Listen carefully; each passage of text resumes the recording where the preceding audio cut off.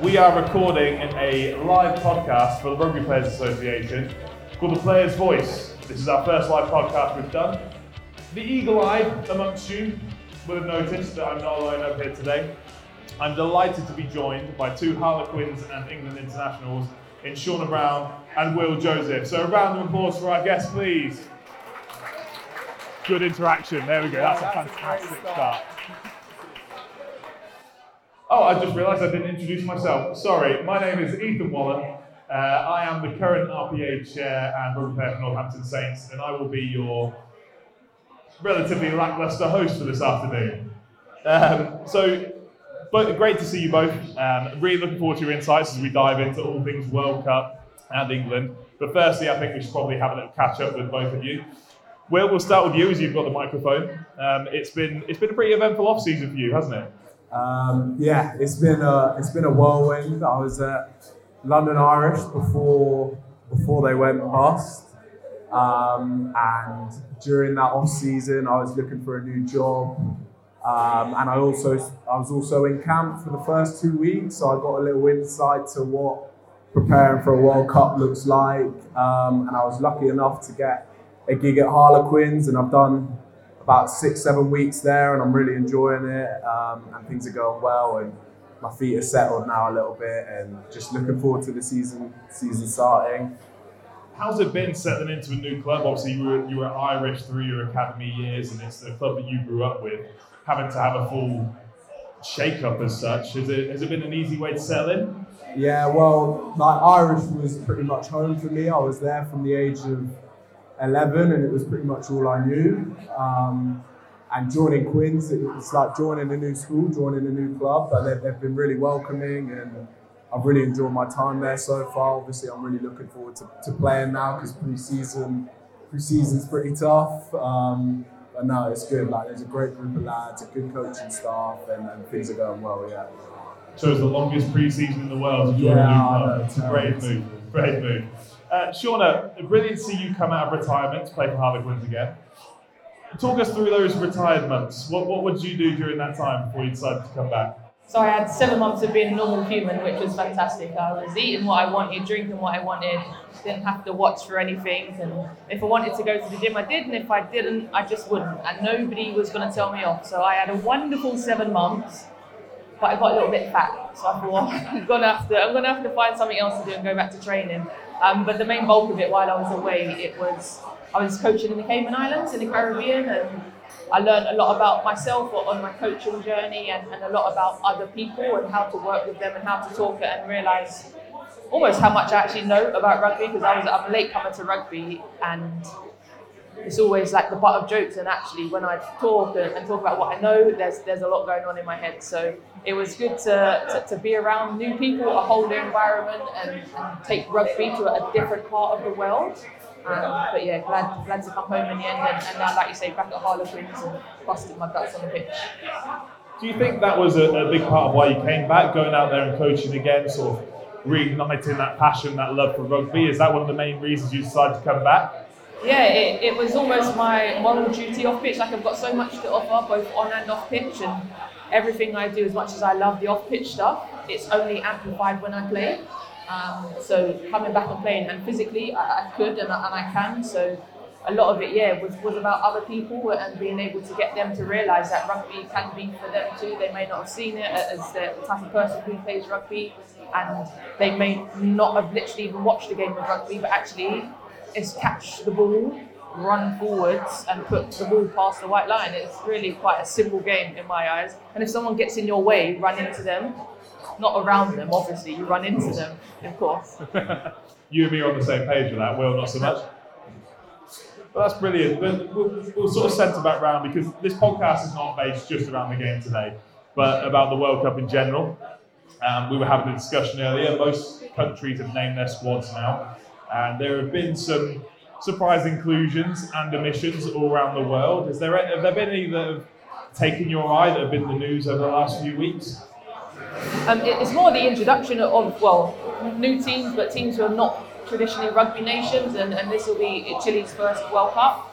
But also like the strength, the growing of the Japanese and Uruguay and Argentina, and you just like they're bringing something new to rugby. Rugby's been played by the same type of people for so long, and actually some of it's boring because they're playing the same type, they're reading the same textbooks, they're doing the same thing, but you just get new brains watching and doing and coaching, and it's like, well, why don't we do it like this? Like, why are we kicking for a penalty and doing a rolling maul every time we get a penalty? Why not tap and go? Like, just little tiny things like that. So yeah, just having new brains and new eyes on the game is what is exciting for me. And I think it's interesting, isn't it? Because you would have, especially before this competition, you would have had USA nailed on to be part of this. And obviously in the World Cup qualifiers, they ended up losing. So we've now got a completely new team in Chile in this competition, having a look and see how they'll go. And that's something I'm really interested to see, the dynamic. But Will, you've worked closely, we'll come on to this a little bit more later, but you obviously work closely with Eddie Jones. You got your first cap under him. He's obviously gone to Australia now, and there's been a lot of buzz in the media about his Australia picks and the players that he's left out in Hooper and Cooper. Unintentional, right? Apologies. But also, he's only taken one fly half with 4 caps. What do you make of those calls? Is that typical Eddie? Yeah, I would say that is pretty typical Eddie. Like, he's a real character, and what you see in the media is him. And that squad he selected, I knew there would be some surprises, maybe not that many, but him just taking 110, he's obviously got a lot of faith in his young lads, and I think for him, he's probably looking more to the future, going off the squad he's picked. But yeah, he's a real character, and yeah, it'll be entertaining during this World Cup. I think, seeing him in the pre and post match interviews, the way he operates, he clearly enjoys ruffling feathers. Do you think there's a part of him that's chosen half of this knowing that he'll probably get injuries and those players will be recalled? Or do you think it's actually a tactic from him that perhaps he's not as fussed about this World Cup and he's looking towards the future? I think Eddie's big on how people train and what he can see. So I reckon, obviously we're not involved in the Australia camps, but I reckon if you went in there, the young boys are probably out-training the older lads, and there's probably a lot of stuff going on behind the scene that Eddie likes in these young boys, and he's probably thinking, well, if they can do it now, and they can do it for the future, and that's probably the reasoning for why he's gone for this type of skill. High risk, high reward, the Eddie Jones strategy, that's what we like to see. Shaunagh, as the only one out of the three of us that's competed in a World Cup, how important are warm-up games like this? Because we saw last week in Cardiff, I think it's fair to say that it wasn't the most exciting game or the most high-skilled game, but is there a degree of keeping some cards up your sleeves in these games? Yeah, there's different dynamics when it comes to the warm-up games, and for us, before our World Cup campaign, our squad wasn't selected yet. So it was a chance for us as players to show what we can do, what we can offer.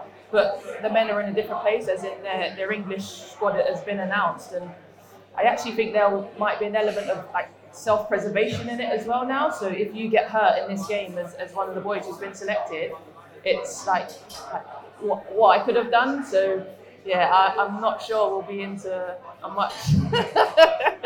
much more entertaining game this week either.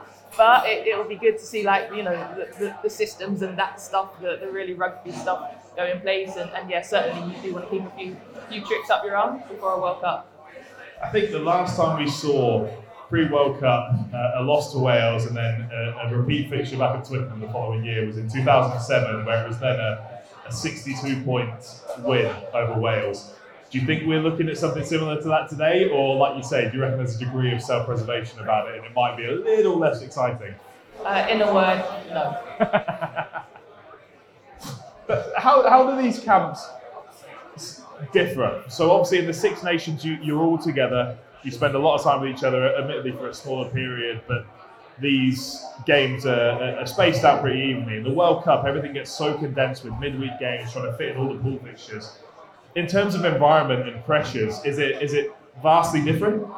Yeah, for sure. It's different in a lot of ways. It's different physically as to how much time we spend together. So in a Six Nations campaign, we're sort of in and out between club and country and a bit of time at home if you're lucky.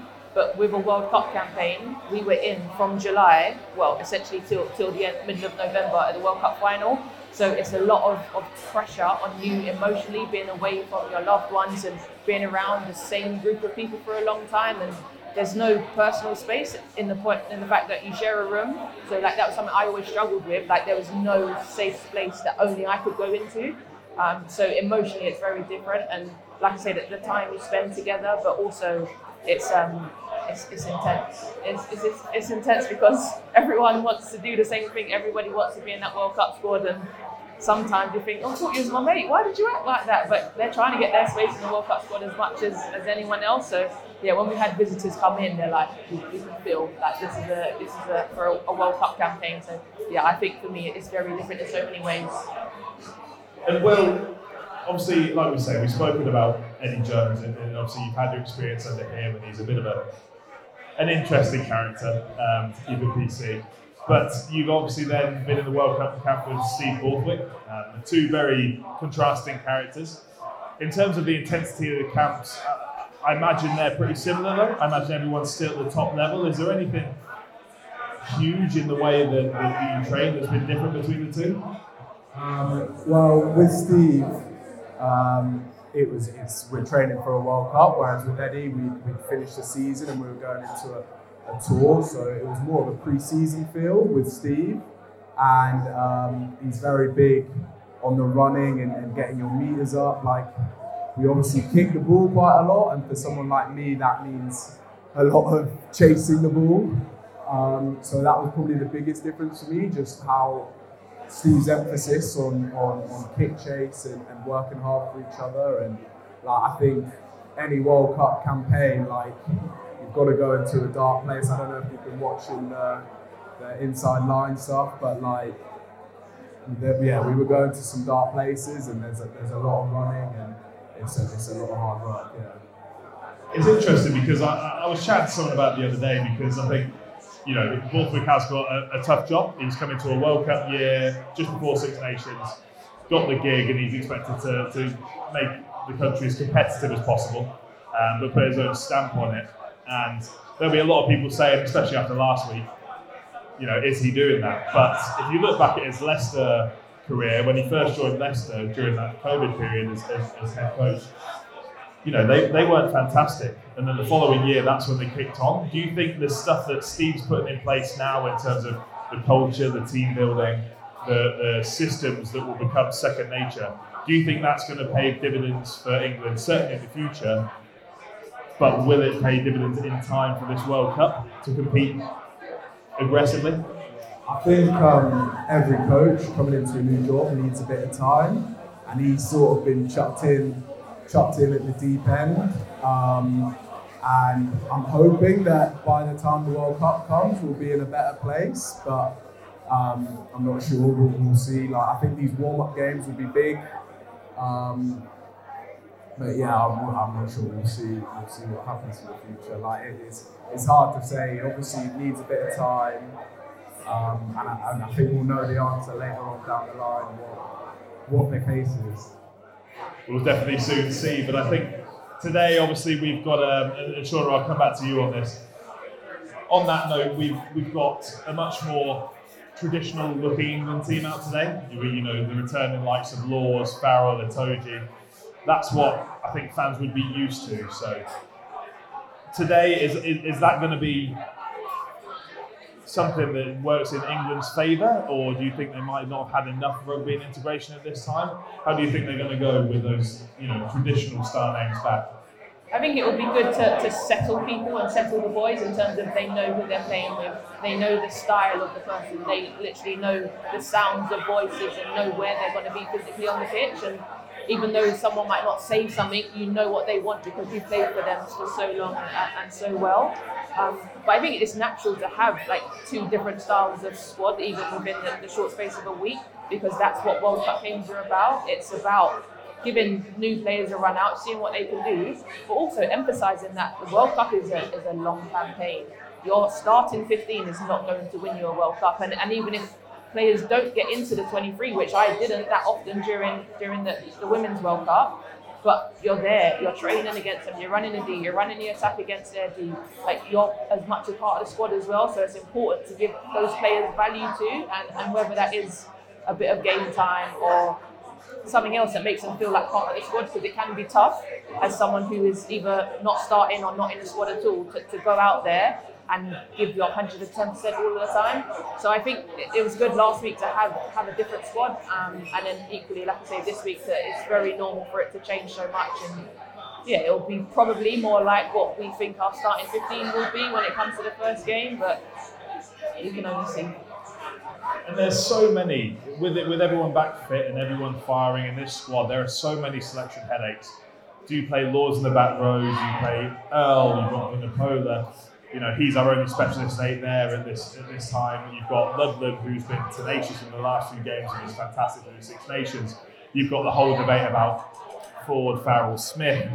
Ollie Lawrence has been brilliant at the centre. Is the experience enough? There's so many different questions at the moment about what partnership's best. But for you two both, I suppose I'm interested, who are your non-negotiables? Who are the people that you think, give me 3 that you think need to be on that team sheet for England to have the best success? Throw you right in the deep end. Well, I definitely think Freddie, I think he's played every game since he's been in, and he's been excellent, like under the high ball, and he's very safe. You want 2 others, okay? And I think, well, I'd probably say Ellis Genge, whether that's starting or off the bench. I think the impact he has, like he's a leader and he's vicious, he's aggressive.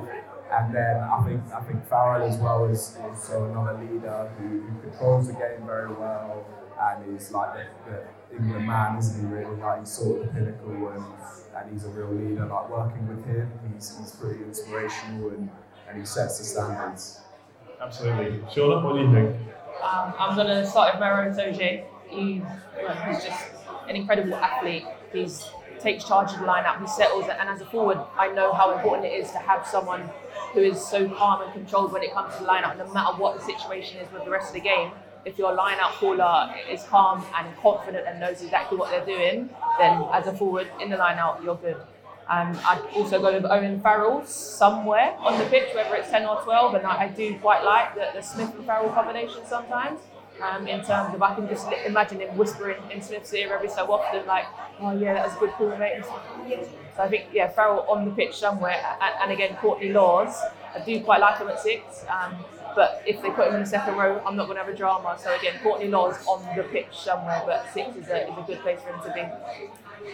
I don't envy Steve Borthwick because these are some of the hardest decisions to make. But as you mentioned earlier, Shaunagh, that everyone's going to have a part to play in this, whether that's on the training field or whether that's the midweek games. I'm sure we're going to see many more combinations anyway before this World Cup's out. But enough about England, I suppose. In all fairness, we must talk about Wales as well. So we'll dive down then. A pretty underwhelming Six Nations, a rugby ecosystem that externally looks a little bit shaky, as most do at the moment, in fairness. And some key internationals announcing their retirement pre-World Cup. But not just that, but talks of waterboarding in some of the pre-season camps, which is, from the external point of view, pretty crazy. And then they go and beat England in the first game of the Millennium. So you could never write off Wales, can you? No, never. I was very impressed with Wales last week. I thought they looked very fit, and they look like that. Yeah, that was probably one of the best performances I've seen from them of recent. Like they looked hungry, they looked fit, and it'll be interesting to see how they go today. Like I think they've gone for 2 mixed squads last week and this week. So against an English squad who it looks like the number 1 squad at the moment. So it'll be interesting to see how they go today, if they're still at the same levels they were at last week. But yeah, no, they look very strong. I was impressed. And I think it'll be interesting to see how they go at the World Cup, because I think their side of the pool is, like there's 2 sides of the pool that are a bit easier, and I think they're probably on that easier side. So once you make it to the quarters or the semis, like it's anyone's game, so it'll be interesting. I think there's certainly a lot to say, and having watched, like you say, the big rugby fan in me has watched the O2 Inside Lives, watched the Welsh stuff on YouTube as well.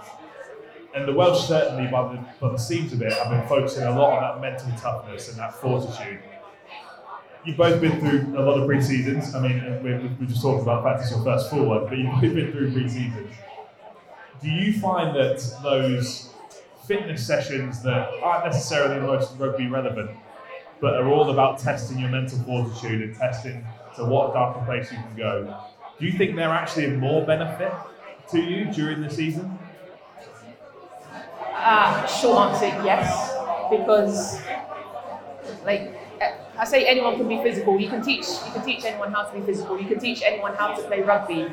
But working on someone's mind is such a specialist skill, and no matter how good you are at rugby, if you can't handle high pressure situations, then you're going to fall apart. And I think a lot of it around international camps, and for me, it was purely a test of mental toughness, and you question yourself I question myself so often, and I think, why am I here? Do I want to be here? Am I good enough to be here?